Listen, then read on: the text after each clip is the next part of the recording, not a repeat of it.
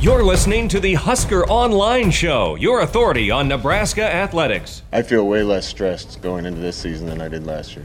We still had a lot of unknowns last year. We had a lot of guys that were still learning, a lot of guys that were question marks in our mind of how they were going to play. We have way fewer of those this year. For the most part, we have a team that's doing absolutely everything we ask them to do, that's competing on the practice field every day. Their consistency through camp and how they've been practicing leads me to believe that that's what I'm going to see come Saturday. You still never know, but I think last year I was a little apprehensive going into the start of the season. This year I'm excited. Guys are excited to go against another team, hit another player, really excited to show the world, show the Nebraska fans the hard work that they've put in this summer and even fall camp. Man, we've had one of the best fall camps I've been a part of, and so excited to go on the field and let everybody know how good we really can be. I think all of us realize we don't want the start that we had last year, and that doesn't even, something I don't even really think about right now in this moment, because it was something that has been driving us all offseason. No one wants to go back to that, and in my mind we won't. I know a lot of guys on this team won't let that happen. That's why we're so excited for the start of this season. You know, we get another chance to do things the right way. And welcome here to another edition of the Husker Online Show. Sean Callahan, Robin Washett, Nate Klaus. Guys, we made it. Game week is here.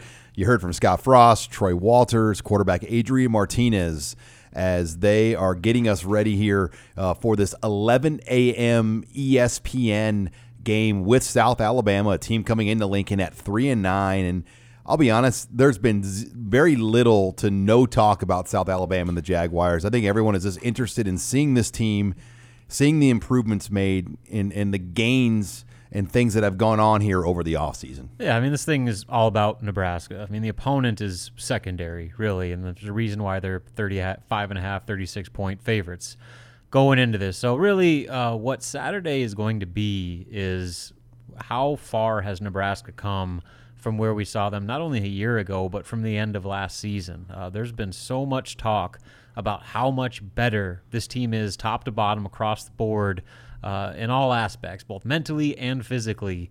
And now it's time to prove it.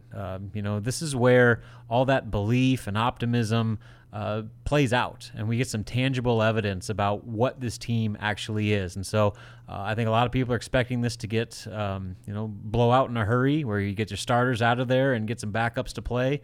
And I think that's a realistic expectation if Nebraska is what they've been saying that they are. Yeah, it's totally a measuring stick game. And it is kind of interesting, though. There's been absolutely no talk about South Alabama. Obviously, they respect their opponent and whatnot, but this is a deal. It's totally all about Nebraska and their growth. Is the hype warranted that the team has been receiving heading into the season, and what type of look are they going to have? Or have they corrected some of the issues that plagued them last year?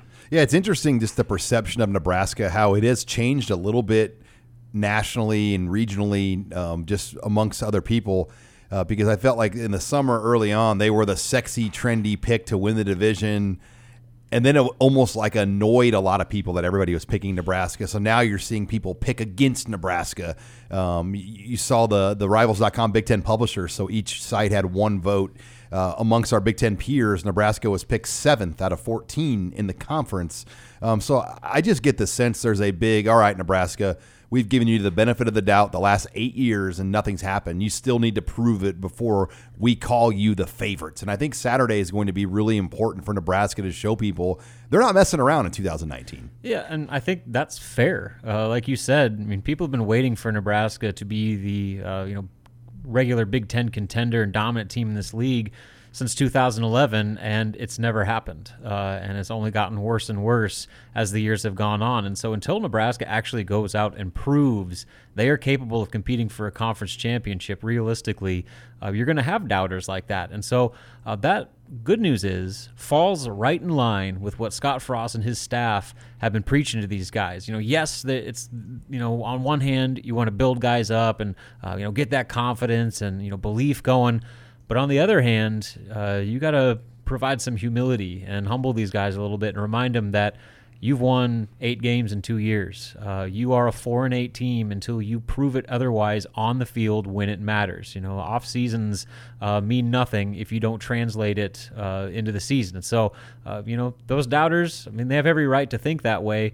And again, I think that's also part of the message that this staff has been teaching, that with all the hype and excitement around you guys, you haven't proven anything yet. And until you do, you're 4-8. Nate, and I will say this about Scott Frost. They've kind of tried to tone it down. He's done very little to no interviews nationally, locally this summer as far as the one-on-one type. Even like Big Red Wrap-Up, we have, we've traditionally had the head coach on, the first show of the year pre-taped, and we had the coordinators on just because Frost is being really careful. I think he knows, how good this team could be, but they don't want to come out and say too much and then everything not work out. Yeah, and I understand that. And I understand both sides of the argument where some people are hyping them up and saying, well, Nebraska could be back. This could be, the Nebraska team that everyone's been waiting for a very long time. And I can also see, where people are being kind of skeptical and waiting until Nebraska actually proves themselves. But as far as Scott Frost goes, that's exactly how I would play it. I wouldn't want to come out and proclaim that they're going to be the team to beat in the West, or that that they're going to be kind of duplicating what they did in year 2 at UCF. And I noticed that as fall camp started, that was a common question. How does this team kind of compare to year 2 at UCF? And a lot of those questions were shot down by the coaches too, and saying that it was still different and they couldn't completely compare the two. But I wouldn't be surprised if this team's not not going to be making a major stride forward. And it's an 11 a.m. kickoff, and I know you don't like that traditionally. You like a night game, but a couple of things: pending storms coming in. Nebraska practices in the morning, and honestly, I just think this is the kind of game that should be played at 11 a.m. I don't think you play South Alabama at 7 o'clock. It's not a night game, in my opinion. This is, let's get this game in, let's do what needs to be done, and then Husker fans can enjoy the rest of the day of college football. Hopefully whatever storms are coming in will clear out, but it's going to be a cooler day. And traditionally in openers, heat has played a factor. It's not going to play a factor in this game at all. No, as long as the rain and that ugly word lightning stay out of the picture, which as of now is supposed to, knock on that wood. This should actually be fairly favorable. And I think more than anything, just getting this thing out of the way. This has been about as long of an off season, just feels like, where we've talked about literally everything there is to talk about this team and all this potential. And so, why not just get it done with as quickly as possible and get this thing rolling, as opposed to drawing it out for a full day on Saturday unnecessarily for a game against South Alabama, where, like I said, if things go the way they should, this one should be over by halftime. Well, and that's my question is, how should things go? Like what's going to be the outcome where you say, okay, well, yeah, that was a good game, or what's going to make you kind of clinch your teeth and the offense say, has to roll. The offense has to roll early, and I'm talking about like touchdown on the first drive early. Like Adrian Martinez is one of the best quarterbacks in all of college football, and he has plenty of weapons around him. This is a defensive line that shouldn't provide many problems for the offensive line, so they should get on him early and not let up until it's time to pull the starters. All right, well, hold that thought. When we come back, we are going to talk more about the offensive storylines to watch going into this game, including on that offensive line. Cameron Jurgens named the starter here going into week 1, so we'll break down all of that next and much more here as you're listening to the Husker Online Show. You're listening to the Husker Online Show, your authority on Nebraska athletics. We look a little different with Cam Jurgens back and full speed now, so we got to keep him healthy, but I think he's going to be a game changer for us on the inside of the line. Cam, I look Cam, he gives us a really good look, and he's not afraid to go, he's a young guy, but he's not afraid to, be the voice of that O-line and take over, and he's really strong. We're going to need him, and he always gives a good look. He can block any of us, I would say, and he's just there. He brings a different mentality of I'm gonna get the job done when he's in there. So. And welcome back here to the Husker Online Show. Sean Callahan, Robin Washett, Nate Klaus as this segment of the Husker Online Show brought to you by Tanner's Sports Bar and Grill with 5 locations in Omaha, 1 here in Lincoln. get on into Tanner's, watch the Nebraska game. If you're coming down to Lincoln and you're driving back to Omaha, stop on in to any of those Tanner locations, catch the evening games, as there'll be plenty of college football on, not just Saturday, but Sunday and Monday as well. So we've got an entire fun-filled weekend of college football. Tanner Sports Bar and Grill is your spot to go watch all the games. But you just heard from Scott Frost and Khalil Davis talking about Cam Jurgens and just kind of what he has done on that offensive line. And I'll be honest, that was maybe, Robin, one of the shockers of fall camp when Scott Frost not only said Cam Jurgens is back, he's a game changer. And by the way, he's our starter. And I'm going to tell you that before I release the depth chart to everyone else. But this guy, by the way, is our starter. Yeah, it wasn't surprising that he's the starter. It's a matter that it's happening already. And I think everybody knew that when Cam is healthy, he is by far their best option at center. And Scott Frost wouldn't have said the things that he's been saying essentially since Cam made the move from tight end to center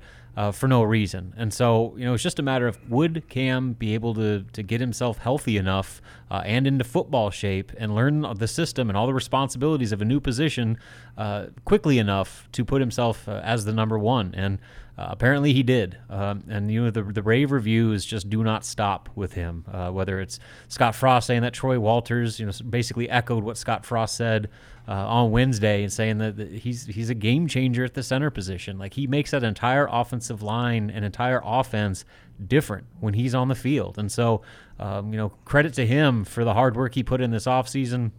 And doing so, a little note that came out was, he came into the fall camp, I think, 285 pounds, and he's only down to about 280. So he's doing all that rehab and all that practice without losing hardly any weight. So, Cam, he's a specimen in a lot of ways, and I think this is the latest example of, being able to accomplish a lot in a short amount of time. Yeah, and I don't know about you guys, but I'm totally shocked that it's played out the way it has. I think a week ago, all of us said there was no way he was going to play week one. So I didn't think that he'd be healthy enough to go, or that even if he was healthy enough to go, that maybe they would kind of ease him into things, against South Alabama, or maybe even hold off in another week. So I was really surprised to see that, but that's good news for Nebraska. I mean, the thing about, I think, some of the things that Scott Frost says, whether it's about Cameron Jurgens or Adrian Martinez, I believe him. It's not this coach's or this coaching staff style to really,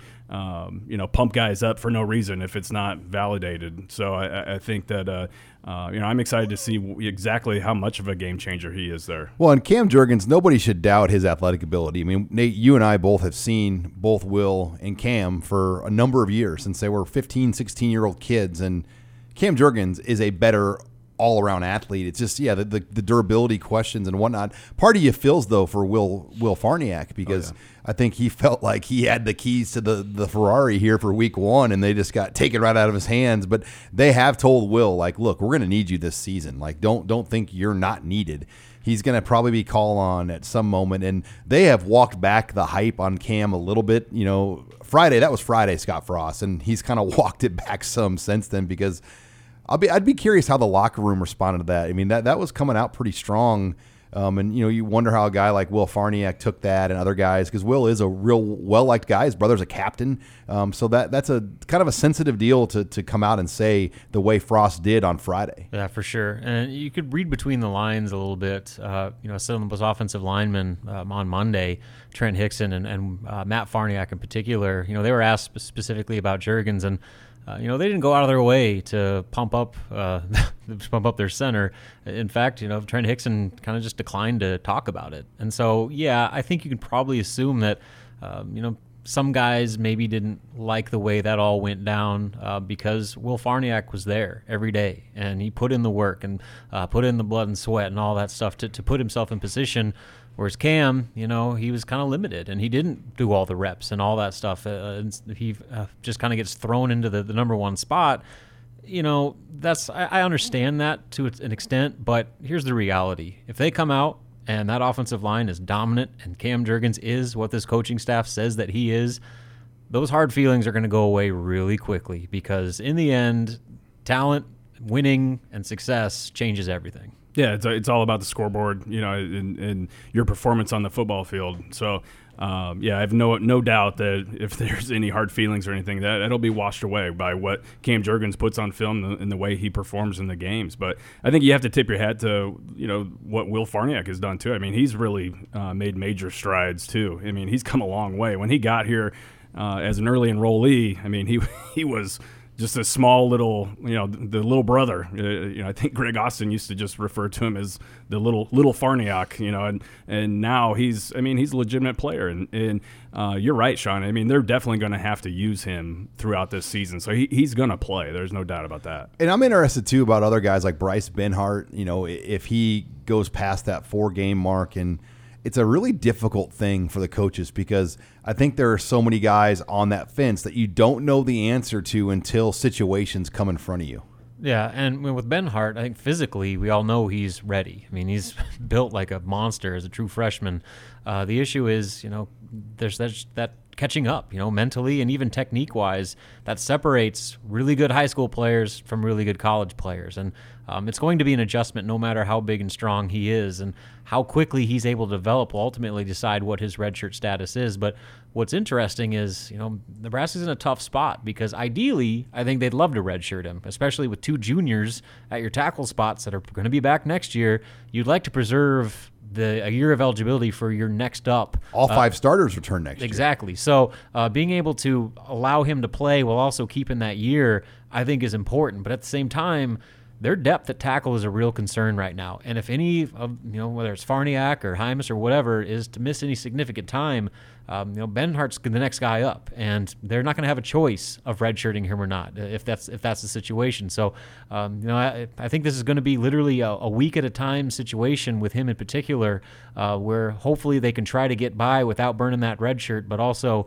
keeping him available if worst case scenario comes up. Yeah, they've had to get him ready to play basically since the moment he got on campus. I don't think there's any question about that, especially given his just supreme talent. I mean, he's a very rare player, just in terms of his size and his athletic ability.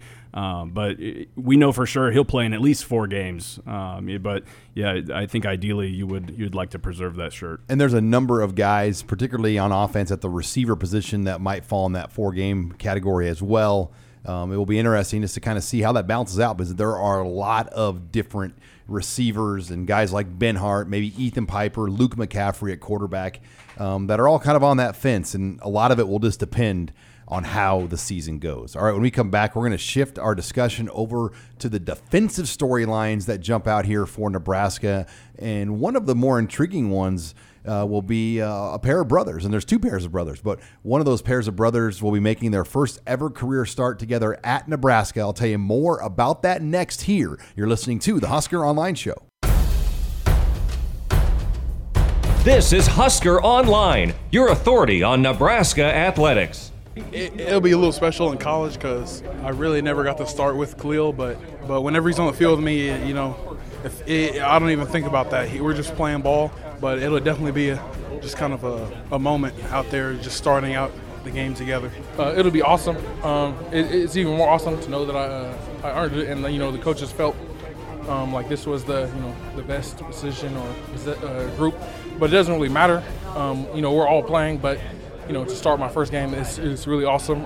It took 5 years, but I'm a team guy. Wherever they can put me, wherever I can help, that's where I'm going to be. And I'm just ready to play with my brothers. And we're back here on the Husker Online Show. Sean Callahan, Robin Washut, Nate Klaus. That was twin brothers Carlos and Khalil Davis, as Saturday will mark the first time ever in their 5-year Husker careers that they will start a game together, which is hard to believe because Khalil Davis actually has never started a game at Nebraska, despite the fact he was voted the Defensive Lineman of the Year. He was a backup last year behind both Ben Stille and Freedom Akamalladu, and so they officially named him the outright starter. There's not even an or with Khalil and Stille this year. Yeah, that was kind of surprising a little bit. Which they did give Ben Stille a black shirt, so they're still technically kind of both starters. But I don't know, Nate. I mean, you've known the Davis twins and their story as long as anybody. Just having them start a game together, I mean, is that going to kind of give them another I feel like they thrive together when they're on the field at the same time. Oh, yeah. I mean, I think they do definitely feed off of each other. Going back to watching them in high school, they were definitely always in sync and playing off one another in high school, and a force to be reckoned with there at Blue Springs High School, as you can imagine. So, I'm excited to see them on the field at the same time. And, the interesting thing about it is defensive line coach Tony Tuioti basically said, when he looks at his defensive line, he's got 6 guys that are all basically starters in his mind. So the depth chart is, can kind of be a little misleading because all 6 of those guys are going to play an awful lot. They're all number ones in his mind. Yeah, that's why, it's cool that he's able to get that start. But you mentioned no Orr with Stille. I think that's just probably maybe an oversight. Like he's a black shirt. He's going to play a ton. They're going to rotate a ton. And like Nate said, they got 6 guys that they consider starters at this point. And you could probably even say there's a couple guys that are working their way into that mix for playing time as well. So they're in a very good spot on the defensive line, but certainly a cool deal for the Davis family to get those guys to start a game for the first time in 5 years. And I'll be really intrigued when the snap count numbers come out following the game, just to kind of get a better idea of the rotation. I mean, I could see it being like 2 series on, 2 series off type of thing, but I think that top 6, the Davis brothers, the Daniel brothers, Ben Stille, and DeAndre Thomas, it's going to be a fairly equal effort, whether it's 30 to 35 snaps a piece for those guys. And then you might get a Ty Robinson, you might get a Jakeem Green, a Casey Rogers that kind of rotates into that game later on. Yeah, that's the thing that's going to be really interesting is that next wave. How do they factor in? Because I agree. I think it's going to be really even with that top 6 group, especially with the brothers. And they also take into account all those guys can play multiple positions. And so depending on situation, they might still move guys around with the same grouping. I mean, they could move one of the Davises inside or whatever it may be.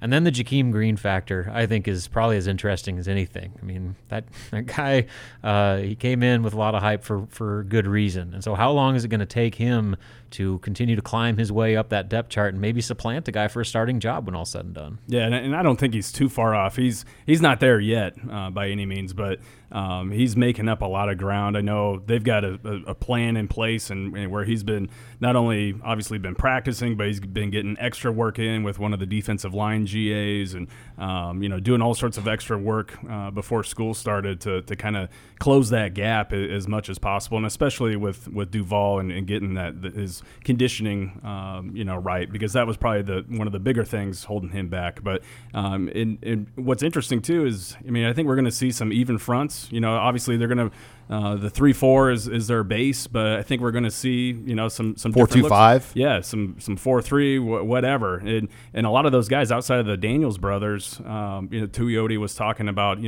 a lot of those players. He's got no problem sliding them in and playing defensive tackle, or they can play in. Carlos Davis started at defensive tackle. Exactly. So the flexibility there is really pretty rare. Yeah, they still almost have better parts to be a 4-man front than a 3-man front. They've improved. This is the best 3-man front personnel Nebraska's had on the defensive line since they've gone to the 3-man front.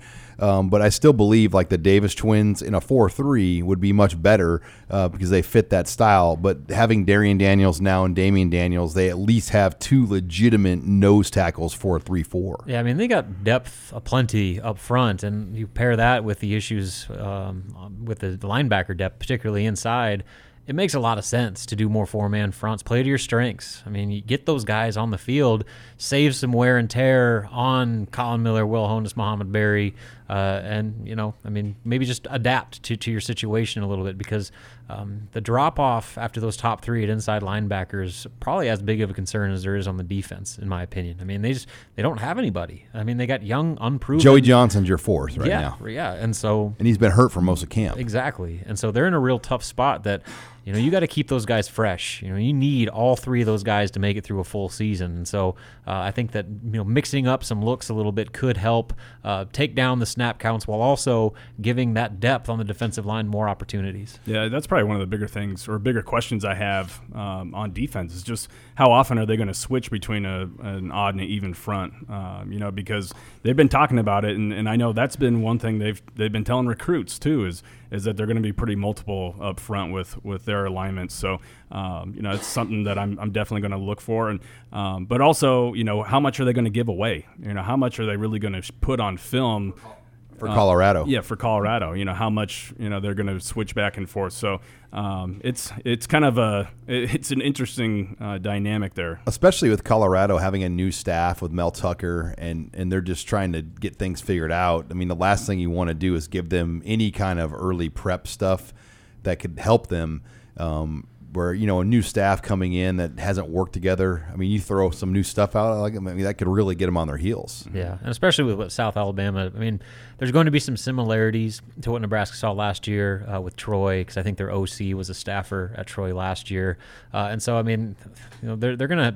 Nebraska's probably going to be a nickel and dime a lot, just with the formations they're going to run, and they're going to play a lot of up tempo. So. A lot of subs, a lot of pass defensive-oriented formations to hopefully save some of the wear on that linebacker crew. Yeah, that outside linebacker position I'll be watching closely just to see if the production is there as far as tackles for loss, pass rush, quarterback hurries, all of that stuff. Alex Davis, I mean, they've put so much hype on this guy. What will he look like? Can JoJo Domann be a true linebacker? Caleb Tanner, the gains he's made. The outright number one. And why has Tyron Ferguson dropped to a number two, a co-number two that for that matter, with Garrett Nelson? So there's a lot of things I'll be curious about outside linebacker as well. Yeah, Alex Davis, I want to see what the hype's all about, because we've been waiting a long time for Alex to be that guy. He's looked the part for a long time, but the results on the field have not been there. So he's definitely someone to watch. But Caleb Tanner is definitely about as intriguing as it gets. I mean, this is a guy that kind of got lost in the shuffle a little bit. But remember, he was thrown into the fire right away last year as a true freshman. So this staff has had high expectations basically since he's arrived. And now he's bigger, stronger, faster than he was a year ago. And he won the job outright over a more seasoned guy like Tyron Ferguson, who got a lot of praise in his own right. So can Caleb Tanner and Alex Davis, some combo of that, provide the pass rush off the edge that has lacked for so many years in this defense? Yeah, I think people forget that Caleb Tanner was a Georgia commit at one point in time coming out of high school. And then last year, playing as a true freshman, he was barely over 200 pounds out there playing. And so, and one thing that DeWitt did mention is that Domann and Ferguson very well could have been black shirts, and that depth chart at outside linebacker is going to vary week to week depending on what type of personnel they're going to be facing that week. All right, when we come back, we're going to bring Husker Online intern Mike Wheeler into the show as we'll take your questions here heading into South Alabama in the mailbag. That's next here. You're listening to the Husker Online Show. This is Husker Online, your authority on Nebraska athletics. We have a lot of momentum right now. We have a lot of belief. We have a lot of buy-in. It's emotional. Everything is so high right now. And if we come out there, when we come out there, and we do what we're supposed to do, then you're gonna see everyone actually believe in the process. First is you might say, okay, buy in day to day, day by day and stuff like that. But when it results in a W, then people don't doubt it no more. There's no doubt in what we need to do. There's not even that little voice in your ear, or that little voice in your mind that tells you, maybe not, But when you back it up with a W and then you back it up with another W, that's what matters. So we have to win this game. We have to play our best football this game. And welcome back here to the Husker Online Show. Sean Callahan, Robin Washut, Nate Klaus. Pleased to bring in Husker Online intern Mike Wheeler, as you just heard from Mohamed Barry on why getting off to a good start this season is important. But now it's time for the mailbag. Mike, we won't waste any time. What do you have to start us out with this week? All right, so Trent Hickson was just recently offered a scholarship here. How many more walk-ons and who are we expected to be rewarded scholarships? They have two, and Nebraska is not in a hurry to just rush to those decisions. They are, I think, going to kind of let some things play out on the field before they kind of make a definitive announcement. But I would think you have Isaac Armstrong in contention for one of those. Maybe Chase Urbach, the long snapper. Obviously, Wyatt Mazur, who got one last August, is trying to get one here this August again. I don't know. Am I missing anyone, Nate or Robin? Joey Johnson? Joey Johnson as a two-deeper, but he could be a guy what they do is they'll put guys on what's called a December to August scholarship. So second semester in summer, they don't advertise it or publicize it because it just confuses people and people freak out. You're giving up spots in the recruiting class for this, and it's not that. Yeah. I've been told people like when I do the emotional panic fan voice, but they do a lot of that. So if there's like 10 or 12 guys that graduate and move on, 10 or 12 walk-ons will get a December to August scholarship, which that's a pretty dang good deal. Yeah, I would assume Isaac Armstrong is a no-brainer. I mean, he's the starting punter going into week 1. What if he struggles though and Price stepped That's really the well? thing. They left that open. Yeah. Like they're going to evaluate it, and I mean, there's still a chance that Price could still come in and play a little bit. So. I think that he's probably the only Isaiah thing Stallbird. close. Yeah, Stallbird's in the 2 deep. He's been getting some talk, but I just wonder about those walk-on safeties. They're up there at the 2 deep in the depth chart, but for how long? Yeah. I mean, Noah Pola Gates is here for a reason, and maybe it's just a matter of time. Yeah, you're most likely correct there. Not to take anything away from what Isaiah Stallbird has done, but the interesting thing about it is even with Trent Hickson, Greg Austin said he wasn't sure if he was immediately on or if that was a December to August deal. It's immediate. Okay. And Scott Frost announced Friday that he's on for the rest of his career. Okay. So he's got a full 3-year boat now. Nice. Yeah, good for him. But yeah, I don't know. I mean, I would think Armstrong, but it's Urbach is safe. Kind of a coin flip with a couple other guys. All right, what do you got next, Mike? All right, so who are your under-the-radar guys, both on offense and defense, that the fans should look out for that they may not know about? I'll try to just take one, because if I take like 7, everyone's going to get mad at me because I'll take all of your guys's, but I use that to try to think of some names too. So I was trying to come up with my thoughts here, but under the radar, I kind of think Wyatt Mazur will get some opportunities and at least show you why he's been a serviceable 5-year player in this program and, could help this team in just small roles. Not big roles, but small roles.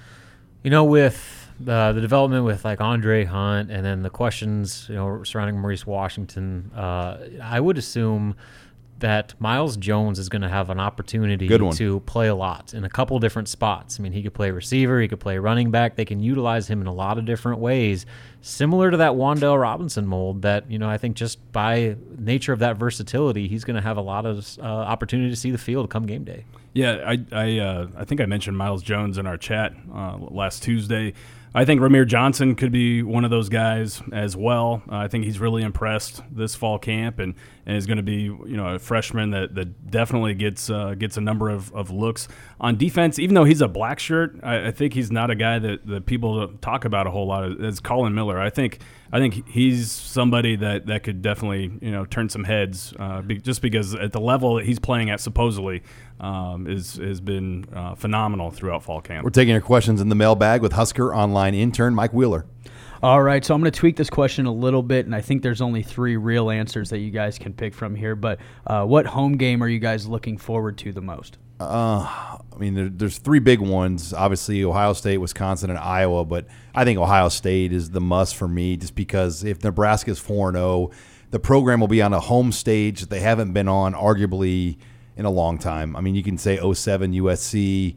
I mean, you can look back at maybe some of those Pelini home games that were big in the early years of Pelini, but College Game Day could be back here for the first time since 07 in Lincoln, and that's saying something when you look at the gap from 07 to 2019.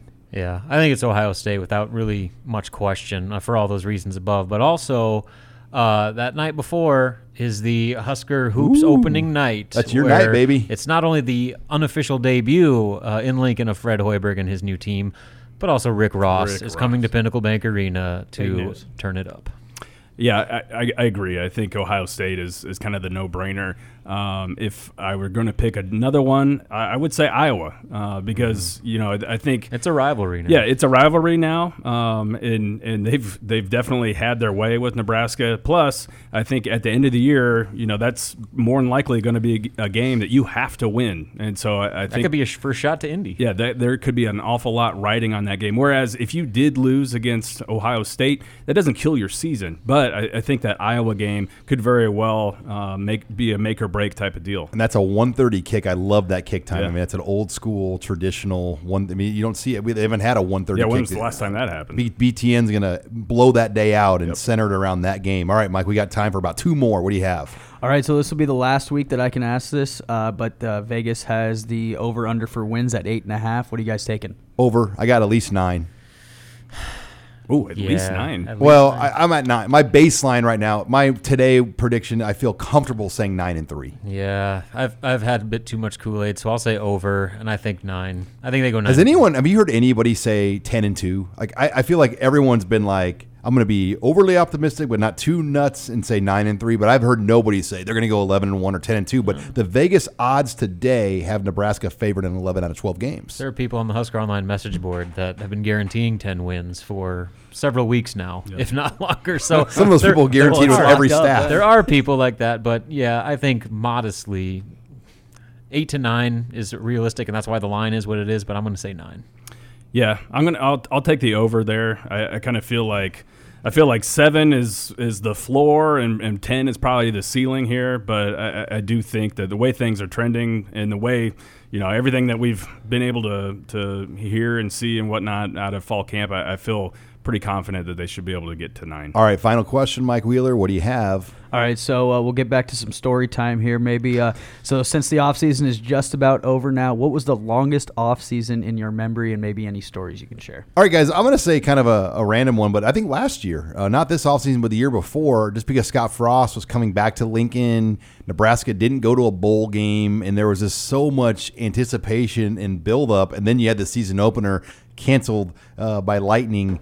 So last season to me was about as long as it gets because of all those circumstances. Right, that's a good one. So for me, it's probably got to be going into year 2 of Mike Riley in 2016 when obviously the Sam Foltz tragedy happened, and then Teeth Williams gets busted for DUI, and they had all this recruiting drama, and it just seemed like one thing after another was falling against Nebraska, and they did start the year undefeated, I think, going into Wisconsin, but then it quickly fell apart into total disaster after that.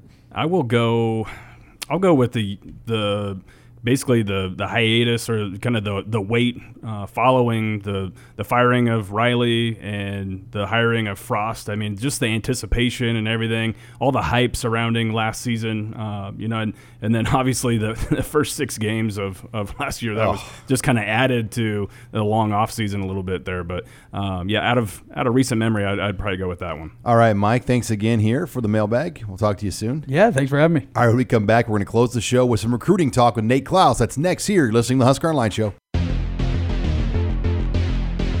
You're listening to the Husker Online Show, your authority on Nebraska athletics. Right now, that's still to be determined. We're still determining that and juggling some things around our heads as it relates to the whole group and what that looks like for Bryce. Certainly, he's at least a 4-game guy right now, and depending on what happens in this game, depending on what happens these next few weeks, we'll have to make those decisions. But right now, he's in the 2 deep, and that's where we intend to keep him, and then hopefully we can go from there. Final segment here of the Husker Online Show. Sean Callahan, Nate Klaus. That was offensive line coach Greg Austin addressing maybe the potential status of Bryce Benhart playing as a true freshman. And Nate, I think there are a lot of guys in that boat outside of Wan'Dale Robinson.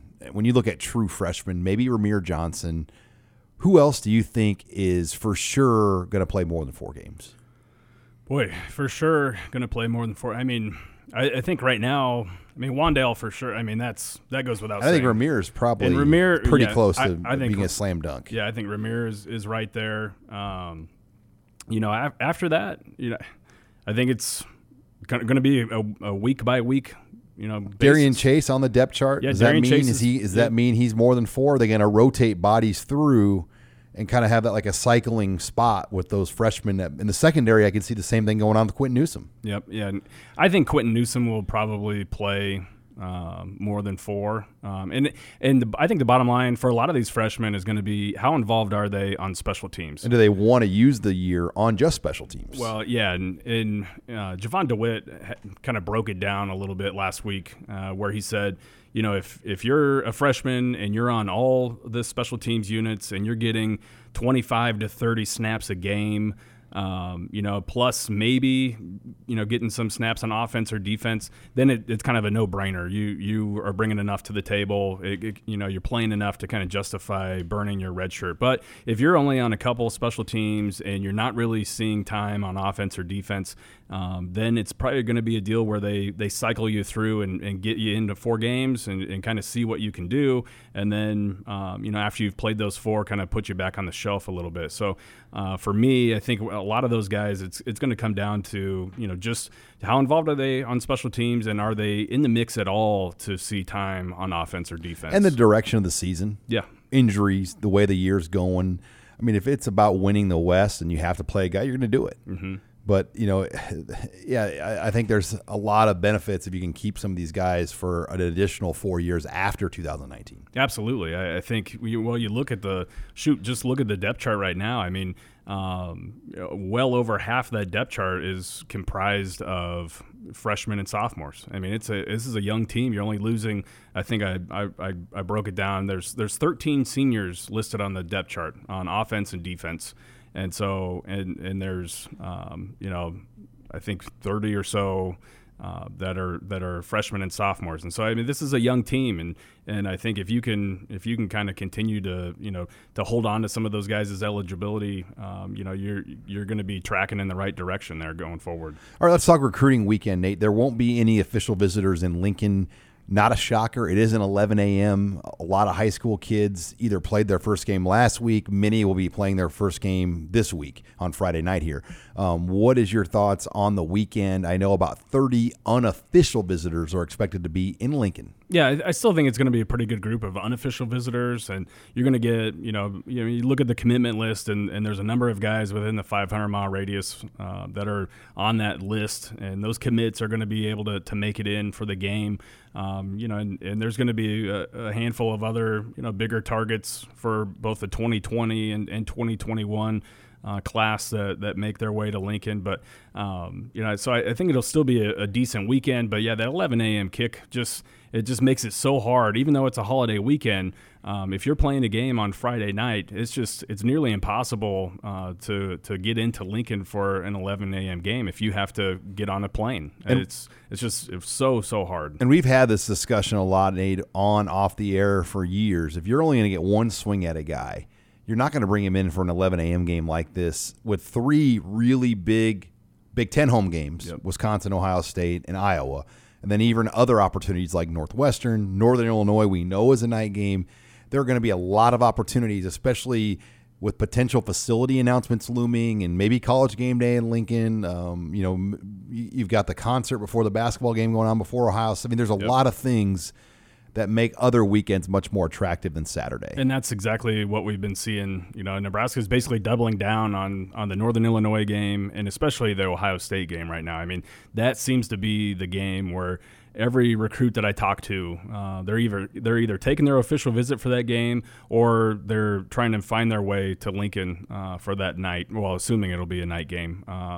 Nebraska is hoping it'll be a night game with the way that that recruiting weekend is going to be shaping up. But it kind of stinks that they're unable to get guys in for their home opener. But at the same time, there's going to be better opportunities to impress guys and their families at some games later on in the season. Now, you'll be watching high school football closely here over the weekend. You'll get a chance to see on Thursday this week a lot of guys play.